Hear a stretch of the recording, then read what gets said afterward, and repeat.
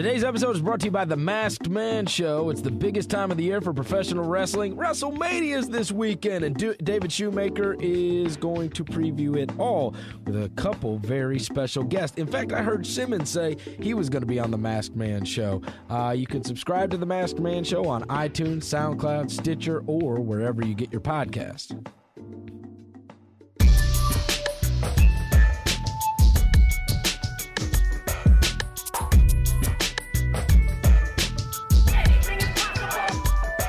Welcome to the Ringer NBA Show. I'm Chris Vernon. Joining me as he does every Tuesday from TheRinger.com is Kevin O'Connor. Kevin! What up, Chris? Hey, man. So, last night I'm going to settle in and I'm going to watch the marquee matchup in the NBA between the Cavaliers and the San Antonio Spurs. And what the hell was that? Oh, boy. Another marquee matchup that was supposed to be a great game, but no, not so much. That looked like that was surprising in many ways. I thought this might be the game where the Cavaliers actually pick it up on the defensive end of the floor. And granted, I guess you could say that they held the Spurs to 103. They're a mess on that end, Chris. I feel like there's so many levels to their issues. They have old guys that just aren't good defenders. Their effort's down. Maybe that's because they're fatigued after 2 straight finals runs or 6 straight for LeBron. There just seems to be a hell of a lot of issues for that team on that end. Okay, so there's a couple things. A, it would seem to me it would be impossible to, the stat is going around all the time about them having the second worst defense since the All-Star break. Given the amount of crappy teams in the NBA, that seems just implausible to me that you could be that bad, right? Like, you could be that bad.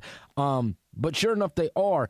I am more on the side of personnel, which is, okay, they should clearly be better than second worst in the NBA since the All-Star break. And they should be better than 23rd overall. But when you are rolling out there Kyrie Irving and Kyle Korver and Kevin Love and Darren Williams and Channing Frye and J.R. Smith has never been, he has never been mistaken for Scottie Pippen. I mean, many of your best players, or certainly guys that are in your rotation for the Cavs, are not good defenders.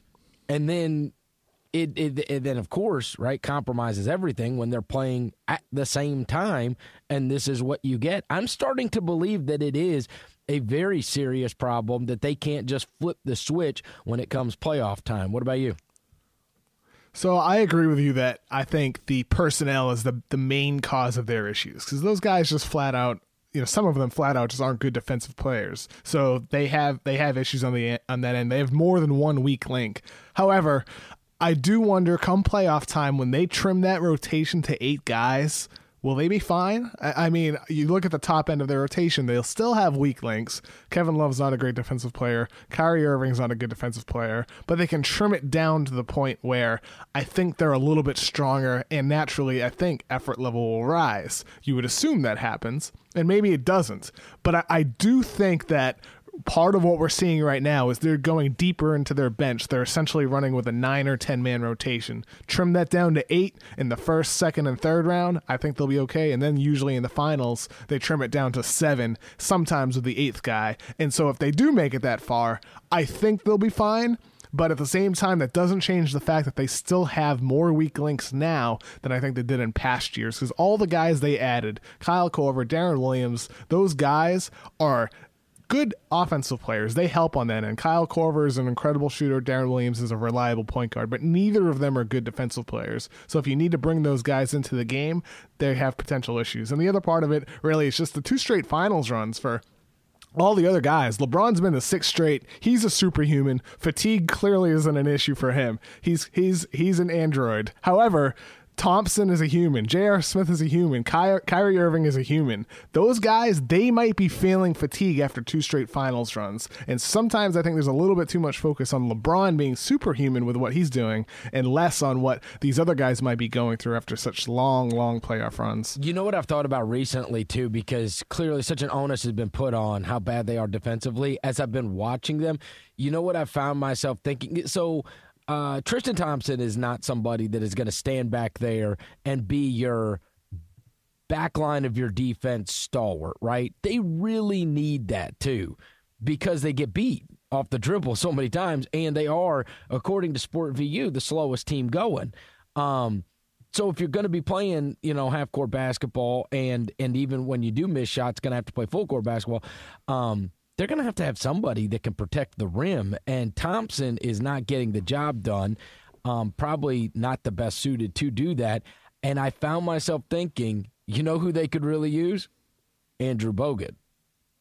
And that is, they had him, right? They had him. And that turned into a catastrophe because he got hurt in the first game. But I think Bogut, given their defensive problems, could really help them as a backline defender because Thompson has to go up. I mean, you saw him up against Gortat. These big, strong guys, they can really, they can muscle him around. And they don't really have anything else. They don't have another player to play at center outside of Thompson. Unless Larry Sanders somehow turns it around. Unless he somehow gets himself into basketball shape by the time they're in the brink of the playoffs, and he's somebody who can offer, rim protection for 8 to 12 minutes. I don't know if he can. I don't think anybody can really answer that question. Everything we read about his workouts is that he was reportedly out of basketball shape and he didn't appear ready. The Cavaliers took a chance on him because, like you said, they lost out on Bogut. They lost out on the guy that they needed as part of their rotation. But maybe Larry Sanders could become a guy who, hey, maybe he helps them win a game. I don't know. And as for Thompson, you're right that he's not quite a rim protector, but I still think in the playoffs when teams are in the half court and they're switching almost every screen, Thompson's really, really good at switching screens and defending on the perimeter. So I think he might be able to help you more in playoff situations. But I still go back again to the fact that he's been to 2 straight finals. Irving's been to 2 straight. J.R. Smith has 2. And those guys still might be feeling fatigue. And I do wonder if that'll impact them come April and maybe into May and perhaps into June as well. It doesn't seem like you're being really an alarmist on this, though. I mean, they're 8-10, right, in their last 18 games. Yeah. And they're 8-10 in their last 18 games. They just got blown the hell out on national television. I mean, badly by the Spurs. Like, you would figure they would get up for that one, right? I mean, they had had the stage. I mean, I thought, okay, even if they've been dicking around, you're gonna get a home run effort out of them tonight. That's what I thought. Yeah, I mean, I felt the same way, but I just think back to the last year in January. They fired David Blatt. They fired their head coach because of the problems they were having. It wasn't as much perhaps on the court. It was more off court, but they still had problems nonetheless. 2 years ago, they got off to that slow start where they were like a 500 team, I think, like 16 games into the season or something. They were 8-8 or 8-7, something like that. And we were wondering, oh, they're going to mesh. And they went all the way to the finals. And of course they lost. But I just look at the last 2 years and they've had bouts with struggles. They've had times where they couldn't get it done for whatever reason it was. Maybe it was chemistry issues off the court or chemistry problems on the court. Right now, it's defense. And I just wonder if, living in the moment, it feels like this will be a major problem. But when they're in Game 7 of the finals in June, we'll look back and say, hey, wasn't it funny when we were talking about the Cavaliers' struggles on defense? Haven't they been amazing in the playoffs? I just feel like that's a possibility. I don't know if it will happen because the problems do seem very, very real right now for all the reasons we talked about: personnel, fatigue, and whatever else. But I do think there's a possibility it changes, considering the fact that they still have a ton of talent on their team, and on paper they're still the favorites in the Eastern Conference. So I don't want to dwell too much on how bad they look right now because they've had those moments the last 2 years. Tyronn Lue said that he laughed after the game when he talked about the Spurs running circles around him. He said that's the crazy part about it. We start off the right way, but teams are so much faster than us, Lue said.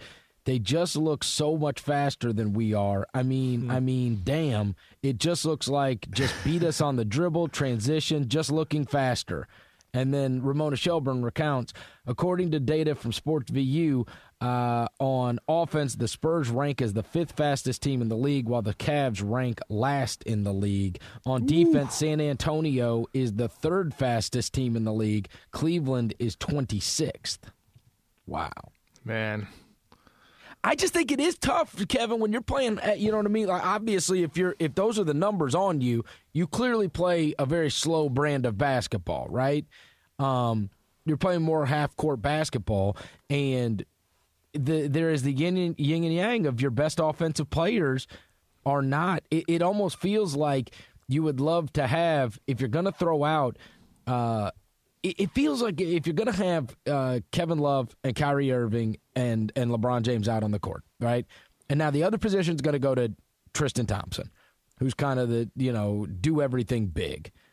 The other guy needs to be an awesome defender, I would think, right, in order to make up for it. And that's just not the case.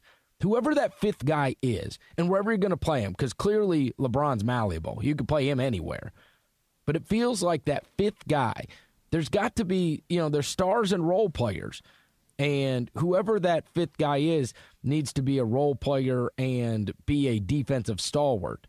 And so, I don't know, is it Iman Shumpert? Is it? I don't know. I don't know, right? I mean, you remember how weird it was when the numbers were really good with Dellavedova on the court? Well, I think there's something to that, right? In the sense that just going to hassle people, defend his position. He's not going to take shots away from the stars by and large. And so I think there's a real value to the role player and the way it fits amongst the stars. And I'm just not sure that whoever that fifth guy is that's on the court with those other four, that they have a good fit for who the fifth guy is. So I think there's something to that, and Delly absolutely was very important to their success last year. As I think we talked about in January or February before they brought in Darren Williams, they needed a point guard to really help ease the way there in terms of they needed somebody to take on the ball handling responsibility. But with that said, I wonder, with Cleveland's issues, I think their main problem on defense, and this is something you said with the Tyronn Lue quote, is that they look slow. And I just look at their numbers, and according to Synergy Sports Technology, they have the 30th ranked transition defense, but their half-court defense is 12th. And that's over the full season. I don't know what it is since the All-Star break, but over the full season, they have the 12th best half-court defense, the worst transition defense. Is that something that changes in the playoffs? Maybe. Maybe it doesn't, but I know everybody knows that in the playoffs, the game tends to slow down a little bit. It tends to become more of a half-court game. So I do wonder if that inherently helps them, even if their transition defense continues to slip, or if the transition defensive issues are inherently all because of the fact that they're fatigued or they have effort. Maybe this is something that continues to be a problem, or maybe it's something that once they turn it on, that's what fixes itself. Whereas with their defense, they still maintain what they've been doing, which isn't great, but it's not bad according to the numbers at least. So I think they have guys that can take on that fifth role, Chris, but I still get back to, in the playoffs, the game changes, and I still think when they trim the rotation, they might have that fifth guy. That being said, they would have to become a radically different defense than what they have. We would both admit that, because yes, you look back through history, the 23rd best defense, it doesn't win. It just doesn't. Yep. You know what I mean? Like, you got to be now. Maybe they can flip the switch and be way better, and they've done that in the past, as you've said. Right? We have seen teams that became radically better defensive teams once it came playoff time. Like, wow, where did this come from? But Number Fire did a good study on that. Numberfire.com did a study since 1979 of the X amount of teams that have been to the finals. Only one team had a worse defensive rating than the average defensive rating that season during the regular season. That team was the 2000-2001 Lakers. Only one team. And that's a team that turned it on in the playoffs on the defensive end of the floor. But every other team that had a defense in the bottom half, none of them made the finals. And that's kind of illuminating for the Cavaliers. The thing is, though, not to get harp on this, but Kobe Shaq team had two of the best players in the league. This Cavaliers team has LeBron James, the best player in the league, and two of the other best players as well, Kyrie Irving and Kevin Love, sometimes being the best, one of the better power forwards. Well, so they have the ability to flip the switch just like that Lakers team did. Coincidentally, Tyronn Lue getting stepped over. Yeah, yes, this is the one that lost only one game in the playoffs after having like a shitty regular season defense. Yeah, they were 15-1 in the playoffs. Damn. And they were coming off a finals win the year prior too. So that's where I'm not ready to totally leap in and say, yeah, this is going to hold them back, because we've seen teams flip the switch. We've seen teams not flip the switch. I just think these guys have the pieces when they trim their rotation. When they trim their rotation, I think they'll be okay. But right now, they're extra guys. They're not okay. And if they lose some of their top end guys, they're not going to be okay either, because I don't think they have the same depth that they have in past years in terms of they don't have the defensive players that can come in and make that same impact. So it'll be fascinating to see. But I think that's the other part of it. This team needs to stay healthy. They don't have the defensive players to maintain their defense, even if it improves in the playoffs. They need to stay healthy. They can't suffer any short-term injuries. For the first time in forever. That's another wrinkle here, too. For the first time in forever, if you go look at the standings page today, it is not Cleveland in number one in the East. It's Boston. What are the chances Boston hangs on to that? What do you think? How's this even happening? I don't know. Surprising. Very surprising, Chris. Well, the other thing, you know what else is surprising to me, Kevin? That whoever wins this thing, let's say, okay, so Boston is 48-26, so that's 74. They got 8 games left, right? Okay, so they got 8 games. Let's just say they went 6-2, right? What's surprising to me is whoever wins the Eastern Conference is probably going to have 53, 54 wins this year, which that is not something I would have suspected. 50, being mid-50s, because mid-50s, I mean, hell, you're going to have at least 3 of those teams. We're going to be in a circumstance where at least 3 of the teams from the Western Conference are going to have the better record than whoever wins the East this year. Yeah, that is surprising. I would have thought we'd have a 60-team winner. But on the other hand, with the Celtics, you look in recent history, the Bulls weren't helped by being the 1 seed. The Pacers weren't helped by being the 1 seed. The Hawks weren't helped by being the 1 seed. And I don't think the Celtics would be helped either. I mean, home court is great, and the Celtics have an incredible home court advantage at home. But I still look at recent history, and none of those teams that surpassed the Cavaliers in the standings were exactly helped by having home court throughout the playoffs. So I do think it's definitely a surprise that we're not going to have a 60-win team, or perhaps even a high 50s win team. But I don't know if it's going to help the Celtics if they maintain the number 1 seed. Okay, here's what I'll say. It helps against everybody else except LeBron. Yes.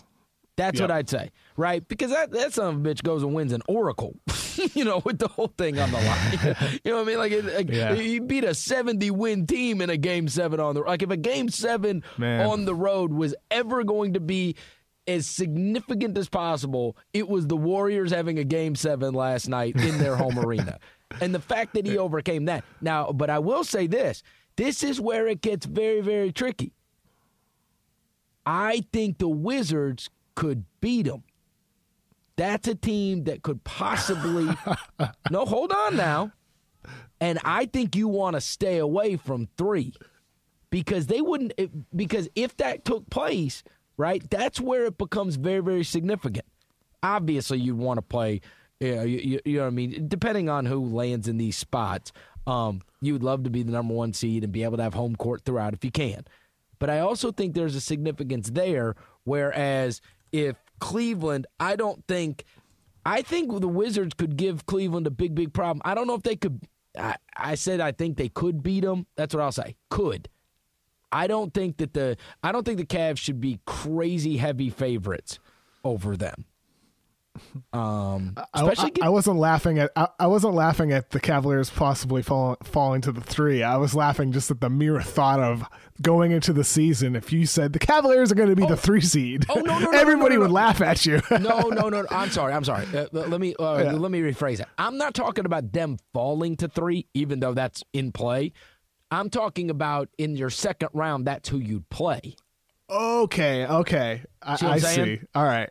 Yeah. All right. And so if you're having to play Washington in the next round, I think that's a series that they could get beat in. The Wizards are good. They're good, man. I mean, we talked about how the Cavaliers trimming the rotation down to 8 guys. The Wizards' top 8 is really good. Oh, yeah. They have some good talent. Oh, and by the way, this past weekend, they just beat the shit out of them. They dropped 71 on them in the first half. I mean, they beat the series at 71. 71 points. Yeah, there's been a lot of those bangers happening against the Cleveland Cavaliers the past couple of days. That was the last game the Wizards played. What was that? It was one. They scored 71 in the first half and 127 in the game. 127 to 115 game. I mean, their top 7 or 8 is really good, man. They can beat you in different ways, I think. I like their team in the sense that they're one of those playoff teams where they can take on different personalities. They can play big with Gortat if they want to, or they can shift their guys down a position and play small. So I think they could force the Cavaliers to play it the way they want to play, or they can adapt to how the Cavaliers are playing. Well, and that's why I think, as you said, it would be competitive. And yeah, that's all I'm saying. Listen, any team with LeBron, given his track record of being in the finals every damn year, is going to be the favorite. Don't get me wrong in saying that I think that they're going to lose, but this is where I think that having a home court for a Game 7 becomes extremely significant if you are the Celtics, because you might not play the Cavs. You might not. That's true. We admit, and clearly, even if you're going to have to beat LeBron, you'd still rather have a Game 7 on your home court, right, than being there. So I'm just saying, it doesn't make you. I don't sit there and go, oh, well, if the Game 7's in Boston instead of Cleveland, then they'll beat Cleveland. Like, I don't think that. But if you told me that's the case with, say, the Wizards or the Raptors, then maybe I do think the Game 7 could swing it, right? And that would be rather significant. He's the only one that I don't think home court becomes significant when you're talking about your chances against. The rest of them, I do think it matters. There's a game next Wednesday night. I realize we'll probably talk about this on next Tuesday's podcast, but next Wednesday, the Celtics and the Cavaliers will play in Boston. Each team will have 5 games remaining, and this could be the game that determines who gets home court. Depending on what happens the rest of this week, next week's game could be what determines everything. And I'll be fascinated. Last time they played in Boston, the guys were all out. There was a bunch of guys out for Cleveland, and Boston won. And I recall reading the next morning, and forgive me if I'm off on this, but I believe this is so, that that was LeBron's first loss in Boston since 2011. And I was like, what the hell? Like, how is that even possible? But it was that's how he just never loses there. And so then, because people were trying to make a big deal out of it, right? But then they were like, oh, but the Cavs were hurt, whatever. But I remember reading next morning. I think it was just Love, though. I think just Love was out for that. Oh, is that it? Is that the only one that was out? I think it was just Kevin Love. Gotcha. But, I mean, 2011? Shit, man, that's like 6 years ago. It's a long time to not lose a game there. That game was interesting too, because going back to that game with the Celtics, that was one of those games where they showed their ability to play so many different styles as well. I know Jonas Jerebko had a really good night. That game, played about 20 minutes or 25 minutes or something like that. And Amir Johnson, the guy who started the game, barely played at all. So I think with the Cavaliers against the Celtics or the Wizards, both those teams are built to play different styles, and that's huge in the playoffs, man. Having that ability to play different different styles. And the Raptors added that by adding Serge Ibaka and PJ Tucker. Those teams really loaded up for potential series either against each other or against the Cavaliers. So it'll be super fun to watch come April, May, and June. All right, well, let me see. We talked about the Cavs. We talked about their possible matchups. But put your Celtics hat on for a minute, which shouldn't be hard. Just go to your bedroom and get it. Oh, come on. Would you... Hey, I'll tell you what. Hey, you'll make fun of me for this. I don't think I own any hats. What? I really don't think I do. I don't wear hats. I've never been a hat guy. Why? Do you think they look funny on you? No, I've just never been a hat guy. Like when I was a kid, I didn't wear hats unless I was like playing baseball. What is a hat guy? Like I don't even know what you're talking about. I don't know. Like some people don't like wearing hats. Some people do like wearing hats. I've never been a hat person, so I don't own any NBA hats. I'm gonna get you, or any other hats for that matter. Right, I'm gonna buy you a hat. So you're gonna buy me a hat and a Rashawn Holmes jersey. Those are the two things. Would you wear a hat if I bought you a hat? Yeah, I'd wear a Rashawn Holmes jersey with a hat that you buy me. Like it would be the outfit together. Oh, I'm so happy that these Philly fans are having something to root on and care about for the rest of the season, because they've been a must watch. All right, so if you are the Celtics, would you rather play the Wizards or the Raptors? Second I'd rather play.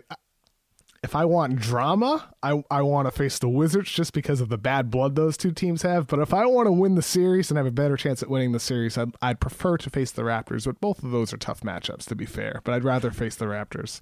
All right, Kevin, I'm going to ask you about your Raptors article, but first, these words. The NBA playoff chase is heating up, and SeatGeek is the smartest, easiest way to get tickets to your favorite team's games. With SeatGeek's seamless mobile experience, you can buy and sell tickets with just 2 taps. SeatGeek helps you find the best seats at the best prices, fully guaranteed, and there's nothing like being in a stadium for the biggest plays of the year. SeatGeek will get you closer to the action at a great value. I've got SeatGeek on my phone. It's by far the easiest way I've found to shop for tickets. You can be anywhere in just a few taps, and you can find seats instantly.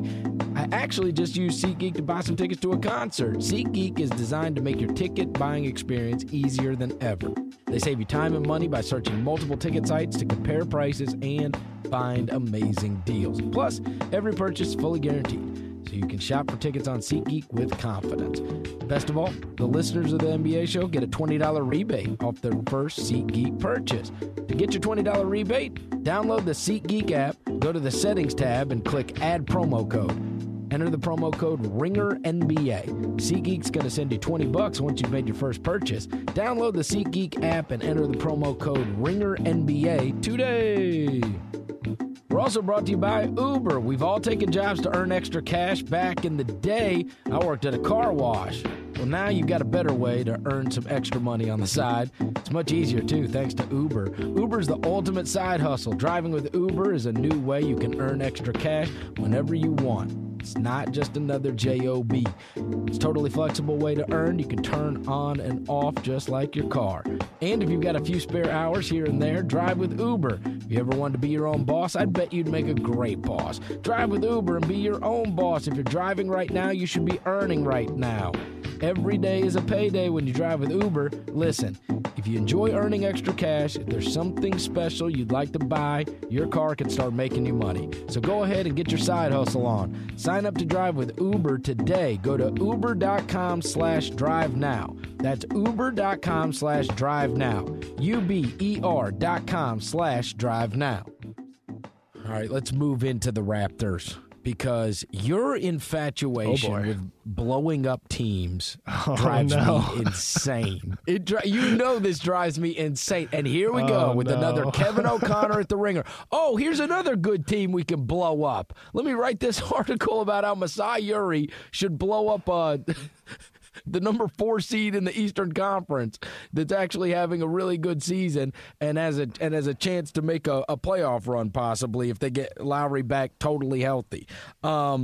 And here you go. You wrote the article about the Raptors, and then instead of allowing Raptors fans to just kick back and enjoy this season, you want to talk about an eye for the future and then implore that, hey, maybe it's best for your team to go ahead and suck for the next 5 years. I'm sure that's being well received. That's not what I'm saying, though. I'm not. That's exactly. I mean, people might read it that way, but that's not what I'm saying. Is like, I'm not saying take a Sam Hinkie approach and tank for 4 or 5 years. I don't think the team would be built for that anyway. Like all I think, not to like defend myself, with my idea here. It's like, I just think you look at their team and they can compete, and there's a window this year possibly to knock off the Cavaliers, as we just talked about. But my thing is sustainability, and the way Masai builds his teams is the back end of that roster is all young, and the top end of the roster, Kyle Lowry and DeMar DeRozan and Serge Ibaka and PJ Tucker, those guys are all going to be so expensive this summer. And if they sign all those guys, they lock themselves into that team the same exact way the Cavaliers lock themselves in, and they have to get guys like Darren Williams and Andrew Bogut or spend a first-round draft pick on a 35-year-old guy in Kyle Korver in order to add to their roster. That's what they're forced to do. That's what the Clippers are forced to do, because they're the luxury tax and they're forced to add those fringe players. The Raptors would have to do the same damn thing if they sign all those guys this summer. And I don't think their core is even on the Clippers or Cavaliers level. So the point is that they might need to make tweaks. I don't think it's as simple as bringing the band back. You can be a competitive team and you can hang more division banners, and that's fun. This core is incredibly fun. But I think if your aim is really for a championship, it might come after this DeRozan and Lowry era, as sad as that is to say. And it's just future focused look at the team. That's fine, but all right, so let's say you have to make a choice. I mean, all right, so here, let me just go one by one. First question. Would you give Lowry the contract that he is going to be able to command this offseason? Absolutely, 100%. And the reason why is because I think you should go into this summer with the intentions of trying to improve your team to make a run next season. I think that's what you should do. And I think you should take that team into the season as well. But there's a high probability that you don't, because of the lack of flexibility your team's going to have. Maybe a young player makes a surprise development, but if it's really the same old, I think you have to look at that team for the reasons I just stated and say, well, maybe we'd be better off trading Kyle Lowry to Team X for a first-round pick. Maybe we'd be better off flipping DeRozan to the Lakers and ripping off Magic Johnson. Maybe we'd be better off taking advantage of this loaded 2017 draft class and the loaded the top of the 2018 draft class. Maybe you'd be better off taking advantage of these draft classes that I think might define the next decade of basketball with the prospects that are coming out. And that's really my perspective here, is that these guys are so good. Kyle Lowry is a superstar, one of the best point guards in the basketball earlier this season, but he's 31 years old, plays an incredibly hard style, and he's small, and he's had lingering injury issues over the past couple of years, and you'd be signing him to a 5-year contract. DeMar DeRozan, great player, incredibly fun scorer, but still, he plays a classic style of play with the mid-range game. Maybe he adds a 3, but maybe he doesn't. I just question their core making sustained playoff runs based on history and based on the fact that they can't add to it. So I do think they should keep him, though, Chris. To answer your question simply, they should keep him. The big whiff is Carroll. That's the big whiff. It is. That's one of Masai's whiffs in Denver too. They had Carroll in Denver, and then they waived him. But I mean, he blew it by signing him. He did. Like, that has just not panned out.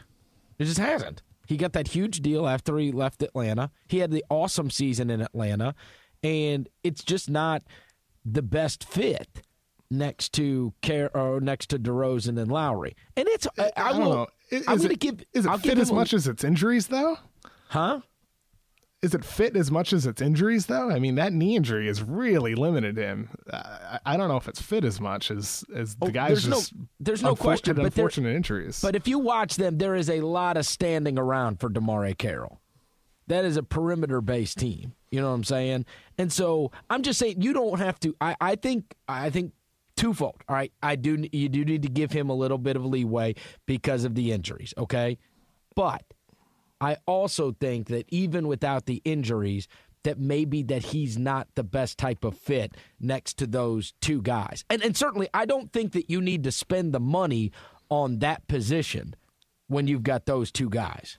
That's what I'd say, right? Because they're going to they're carrying on the Carroll. If I told you 2 years ago, which I wouldn't have said this, but if I had told you 2 years ago, the Hawks should blow it up when they have a 60-win team and they're the 1 seed in the East. If I said they should blow it up before Horford hits free agency, before Carroll hits free agency, before Korver's 35 years old, before Jeff Teague hits free agency, and before Paul Millsap hits free agency this summer. If I told you that 2 years ago, I think the reaction would have been exactly the same as it would be today with the Raptors, with the team they're having. And that Hawks team was better than this Raptors team. I think they were different styles of play, but I think they were a better team within their season. I think maybe me and you are getting a little bit sidetracked on the whole what is blowing up, because you could say, like, okay, they should have blown it up if you're the Hawks. The Hawks are the 5 seed right now. You know what I'm saying? Like, what if that's what the Raptors are, and what if that's what the Raptors are for the next 2-3 years? Just 4 or 5 seed, never really a true contender. I mean, it's fun and it's exciting, but don't you want your team to be that team that everybody is really aiming to be the team that is at the top of the conference? Because, you know, with the Raptors and the Celtics and the Wizards, there's different ways to go about that. There's just different ways to go about it. And obviously, you look at the way teams are built, because, you know, you can't, like, the best case scenario is that you get the number 1 pick, and the number 1 pick available is Anthony Davis, right? And look, they haven't done squat with him in his first 5-6 years in the league. And all I'm saying is there's different ways to go about it. I sat in an arena one night and watched Zach Randolph drop 17 points in a fourth quarter against a Spurs team that had won 60 games, and they just and as an 8 seed knocked off a 1 seed. That was in 2011, right? The next day, everybody in the free world wrote the death certificate for the Spurs. Everybody. It's over. The time has passed. The Duncan Ginobili Parker thing, it's over now. Like, that was it. All right? It was cool. Regular season was great. Won 60 games, but it's over. They got to break it up. They got to bust it up. It's what everybody wrote. Everybody said that. People live in the moment way too much sometimes. I'm just saying, why. But then they made the one amazing trade, and they nailed a superstar, right? They nailed it. And I know that it is as rare can be to be able to trade George Hill to get a draft pick and him turn out to be one of the best 5 players in the world. But they did. And that's how they were able to reinvent themselves, right? On the fly without turning crappy. You also saw it with Houston. They had those teams that kind of battled along with Lowry and Artest and those teams. They never bottomed out. They never got terrible. And then they were able to mix and match until they were able to, right? Because the whole McGrady Yao Ming thing got totally derailed by injury. And then they tried to reinvent it with Harden and Howard, and now they've reinvented it again on the fly. All the while never being a horrible team. So when you say to me, when you talk about blowing it up, the first thing that runs through my head is being horrible. That you are blowing it up with the inference that because you need to be able to get a super high draft pick. And I think the risk is so great in that, because then you really have to nail it. And I'll just say there are different ways to go about it without totally turning your franchise into one where 41 nights a year your stadium becomes a morgue, and that you're just, and then you just got to nail it. I mean, again, and it's partly because I sat through it, Kevin. It's awful. I went to a draft party when I threw a draft party. ESPN was there. There's thousands of people, right? It's the Odin Durant draft. Okay, team had won 20-something games. There's thousands of people there, and the lottery starts to come. That lottery night, right? And then it pops up, and it's the Grizzlies get the 4th pick overall. Now, that pick, in retrospect, turned out to be Mike Conley, right? But you didn't get Odin, and you didn't get Durant. You didn't get the thing that was going to change your franchise. And then another year, I threw another draft party, and it came up the number 2 pick in the draft. And obviously, they blew it by taking Hasheem Thabeet, right? But oh, man. Again, maybe that's why I'm gun shy, because the franchise in which I have been around they did suck, and then they blew it over and over again because they either didn't get the right pick or they didn't get the right guy. And so I'm very, very timid about encouraging people to blow it up because that's the other side of it, and it's awful. Okay, so you said a lot of interesting things there, Chris, that I want to respond to. I'll kind of like work backwards. So I think that's one of the main things that I've read from Raptors fans on Reddit and Real GM is like the response is, you don't get it. This franchise has been horrific for 20 years, and we are in the best era of Raptors basketball right now, and that's 100% true. This team is incredibly fun. The past 3 years have been exhilarating. I've really loved watching the Raptors, and I bet their arena being in that building is really special. But my thing is again, it's about sustainability and how can you build this team that can make that extra leap to the next level and sustain it for an extended period of time. So to relate it to the draft classes, you're right. Blowing it up absolutely has its risks. It definitely does because of the fact that there's no guarantees with the draft. My thing is this, though, is I think the top of these drafts are going to be potentially very special. And with the right trade, I don't think I think blowing it up might be a little bit extreme in the sense that it's more of a tweak because you mentioned that New Orleans roster, they got Anthony Davis and they were terrible. But what else do they have on the back end of their roster? I think this Raptors team, because of the way Masai has built it and structured it, they have young talent that could be ready to elevate into a role. I don't think they have superstars waiting on their bench, and that's what they need, and that's the other thing we need to touch on with the Kawhi Leonard thing you mentioned. I don't think any of them have superstar potential, but a lot of them have potential to be good players, to be contributors. Some of those guys are going to become expensive soon. Bebe is going to become a free agent. Norman Powell is going to become a free agent next summer. Those guys are going to cost money soon. But I think they have talent that can rise up and allow the team to still be competitive, maybe be an 8 seed type of team. Not the 4-5, not the 3-4, but I still think they have the ability to be competitive. And that's the other part here. With Kawhi Leonard, the way the Spurs tweaked, they traded the guy who was supposed to be maybe the successor to Tony Parker. They traded George Hill and I think another draft pick for Kawhi Leonard, and that worked out for them, obviously. And there's a chance this is where, like I said, I think the Raptors should go into the summer with the full intentions of looking to improve their team. And the main way to do that when you're strapped for salary cap space is through the draft, because prospects are cheap and they can be, and they're good investments. That's the flaw with what the Cavaliers have done. The back end of their roster is all old geezers. The back end of the Raptors roster is all young guys that have upside. So the Raptors, if I'm them, I'm going into this draft targeting guys in that 10 to 15 range who I think have the chance to become the best player in the draft. Because there's going to be somebody who falls this year who other teams evaluate as more highly than other teams. Maybe you miss, and maybe that player doesn't turn into much. Maybe you get him into camp and you realize on day one, shit, we took a dud. We shouldn't have traded Norman Powell in the 24th pick for this guy, right? Maybe that's what you end up saying. But I think that's the perspective they need to go in, because they need that other guy. And there's really not a road for them to get that player unless it's through the draft. So, look, I think this team should continue building through the summer, but they need to have in the back of their minds, going into the 2017-18 season, then going into the 2018 summer, they need to have in the back of their minds that maybe we need to make bigger tweaks to this team, to this roster, in order to not only have success in the short term, but sustain success in the long term. And that's what the Spurs have done more than any other team in basketball, is find a way to sustain success through development on the back end of their roster and the correct tweaks at the top of their roster. All right, Kevin, you just keep on blowing up teams. You just go around the NBA with your TNT. All right, we got to get to what's happened in the NCAA tournament. I got to witness the NCAA regional this past weekend that included Kentucky and North Carolina and others that were here. And obviously the end of that Carolina-Kentucky game is one that we'll never forget. But I did see Lonzo and Fox in person, alongside Magic Johnson, who, by the way, was in the front row. I saw him at the game.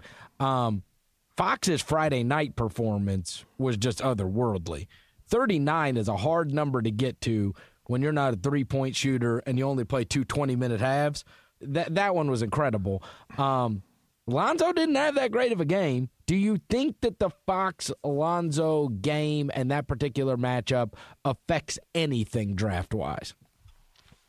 So I realize this won't come off as a take that a lot of people will expect after that game. I don't think it changes a lot for people who already have decided how they feel about some of these guys. So I think there's some guys you'll find in the NBA who don't love Lonzo Ball. I think everybody would agree, for the most part, that he has a lot of talent and that he has the potential to be a really good player.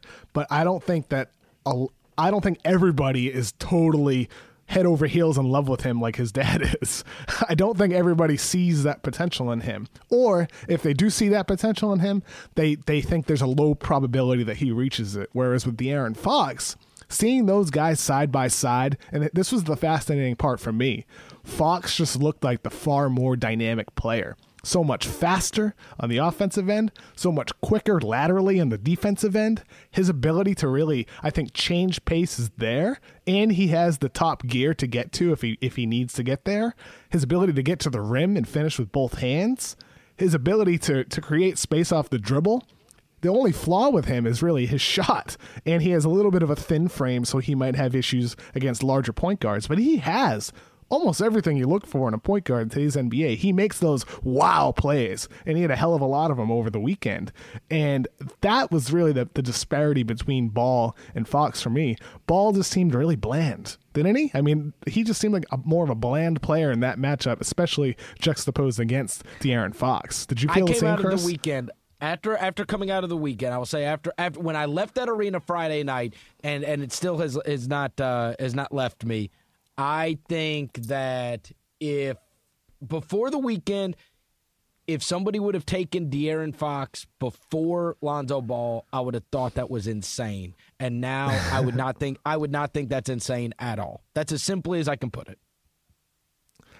I'm with you in the sense that I think that's what that game did. I think it made people realize more than anything else, this year's draft up top, in my opinion, after Markelle Fultz, you can order these guys in so many different ways, and you can debate all you want with some of them, like who should be ahead of others. But ultimately, every team's evaluation of these guys will depend so much on system, how they want to integrate their players, the traits they care about with point guards. It's going to depend on their independent evaluations of these guys and their upside and their personalities and how they'll fit into the locker room, how the coaches like them. It'll depend so much on independent evaluation because these players are so closely together in terms of talent level. I mean, you could even make the case for Dennis Smith, who wasn't in the tournament, as a guy who deserves to be in that same conversation. Well, I don't love him, but other people do. Right? Well, and so everybody feels differently about these dudes. One of the things you said that I think is significant is that the whole seeing them side by side, because that does matter. I recall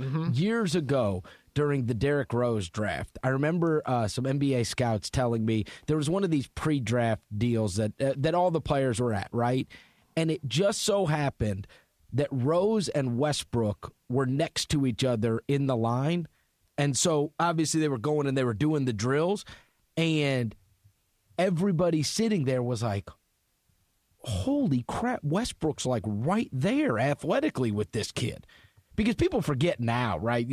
Rose is a shell of himself athletically, but coming out, Rose was a top 0.1% athlete in the world. Like he was everything. It was just 100% fast twitch. Westbrook's obviously still been able to keep that to this day. But the whole idea was, because Westbrook, it was a little bit of a surprise that he went fourth in that draft, if you go back in time. His team got slaughtered by the Memphis team, no less, in the NCAA tournament in the Final Four. And that, but that moment where they're both at the camp and they're side by side, and it's like looking at them, and it was almost as if you get this sense that they were almost mirror images of each other athletically, and it just, I mean, of course, everybody was just like, this is insane. You know what I mean? Like, Rose was supposed to be by far and away the best athlete available.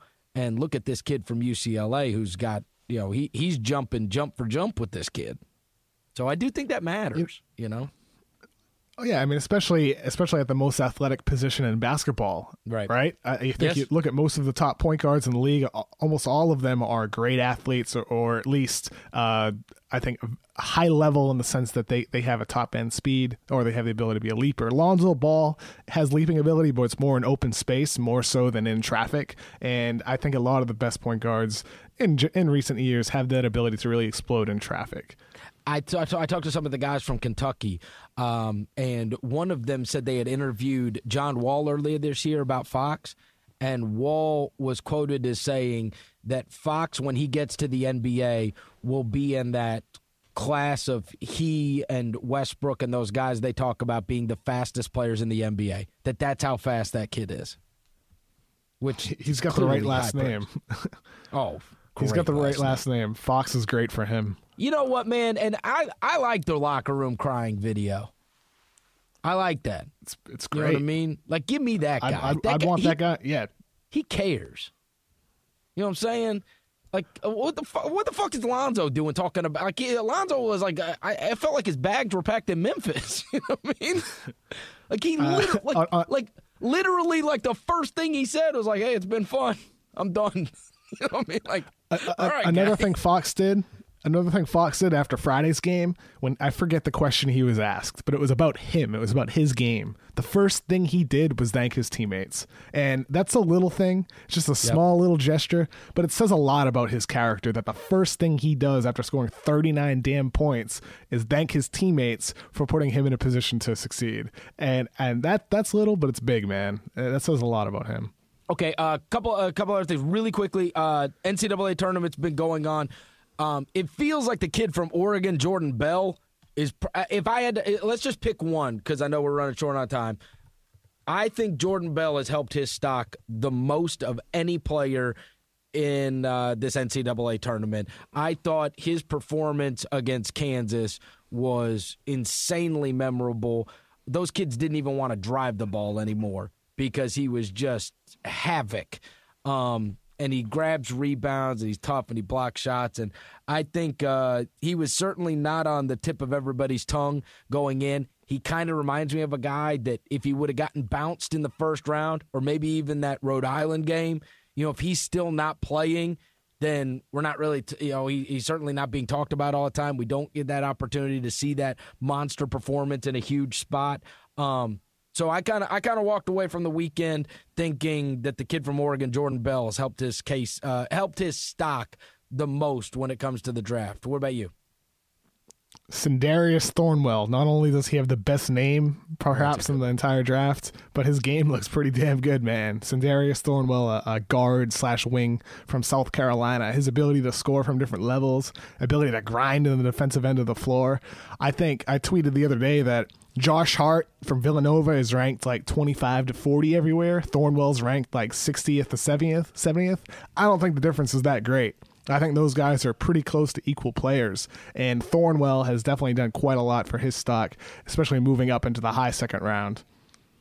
That's a great one because he was probably a second round pick, right? And he's one of those guys. I would think so. Yeah, if he would have gotten knocked out, if he would have gotten bounced in round one, which a lot of people had them getting bounced in the first round of the tournament. If he gets bounced in that first round, who knows? But he's probably locked himself into being a first round pick now, I'd say, right? And hell, don't never bank against a team that defends like they do. I really don't know what's going to happen in these tournament games, but that South Carolina team has been super fun. They got the one real star, and then Frank Martin ain't nothing to mess with, Kevin. Hey, man, he seems like a really good guy you can rally behind, Frank Martin. That's for sure.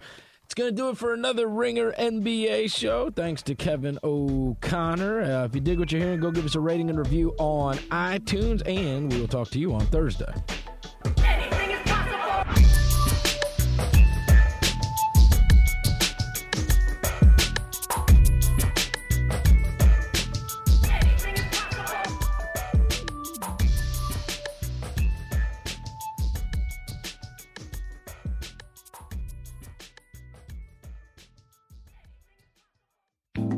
Get your side hustle on. Sign up to drive for Uber and earn extra cash whenever you want. It's It's totally flexible. Be your own boss, and you can cash out up to 5 times a week. No minimum amount required. Sign up today at uber.com/drive now. That's uber.com/drive now.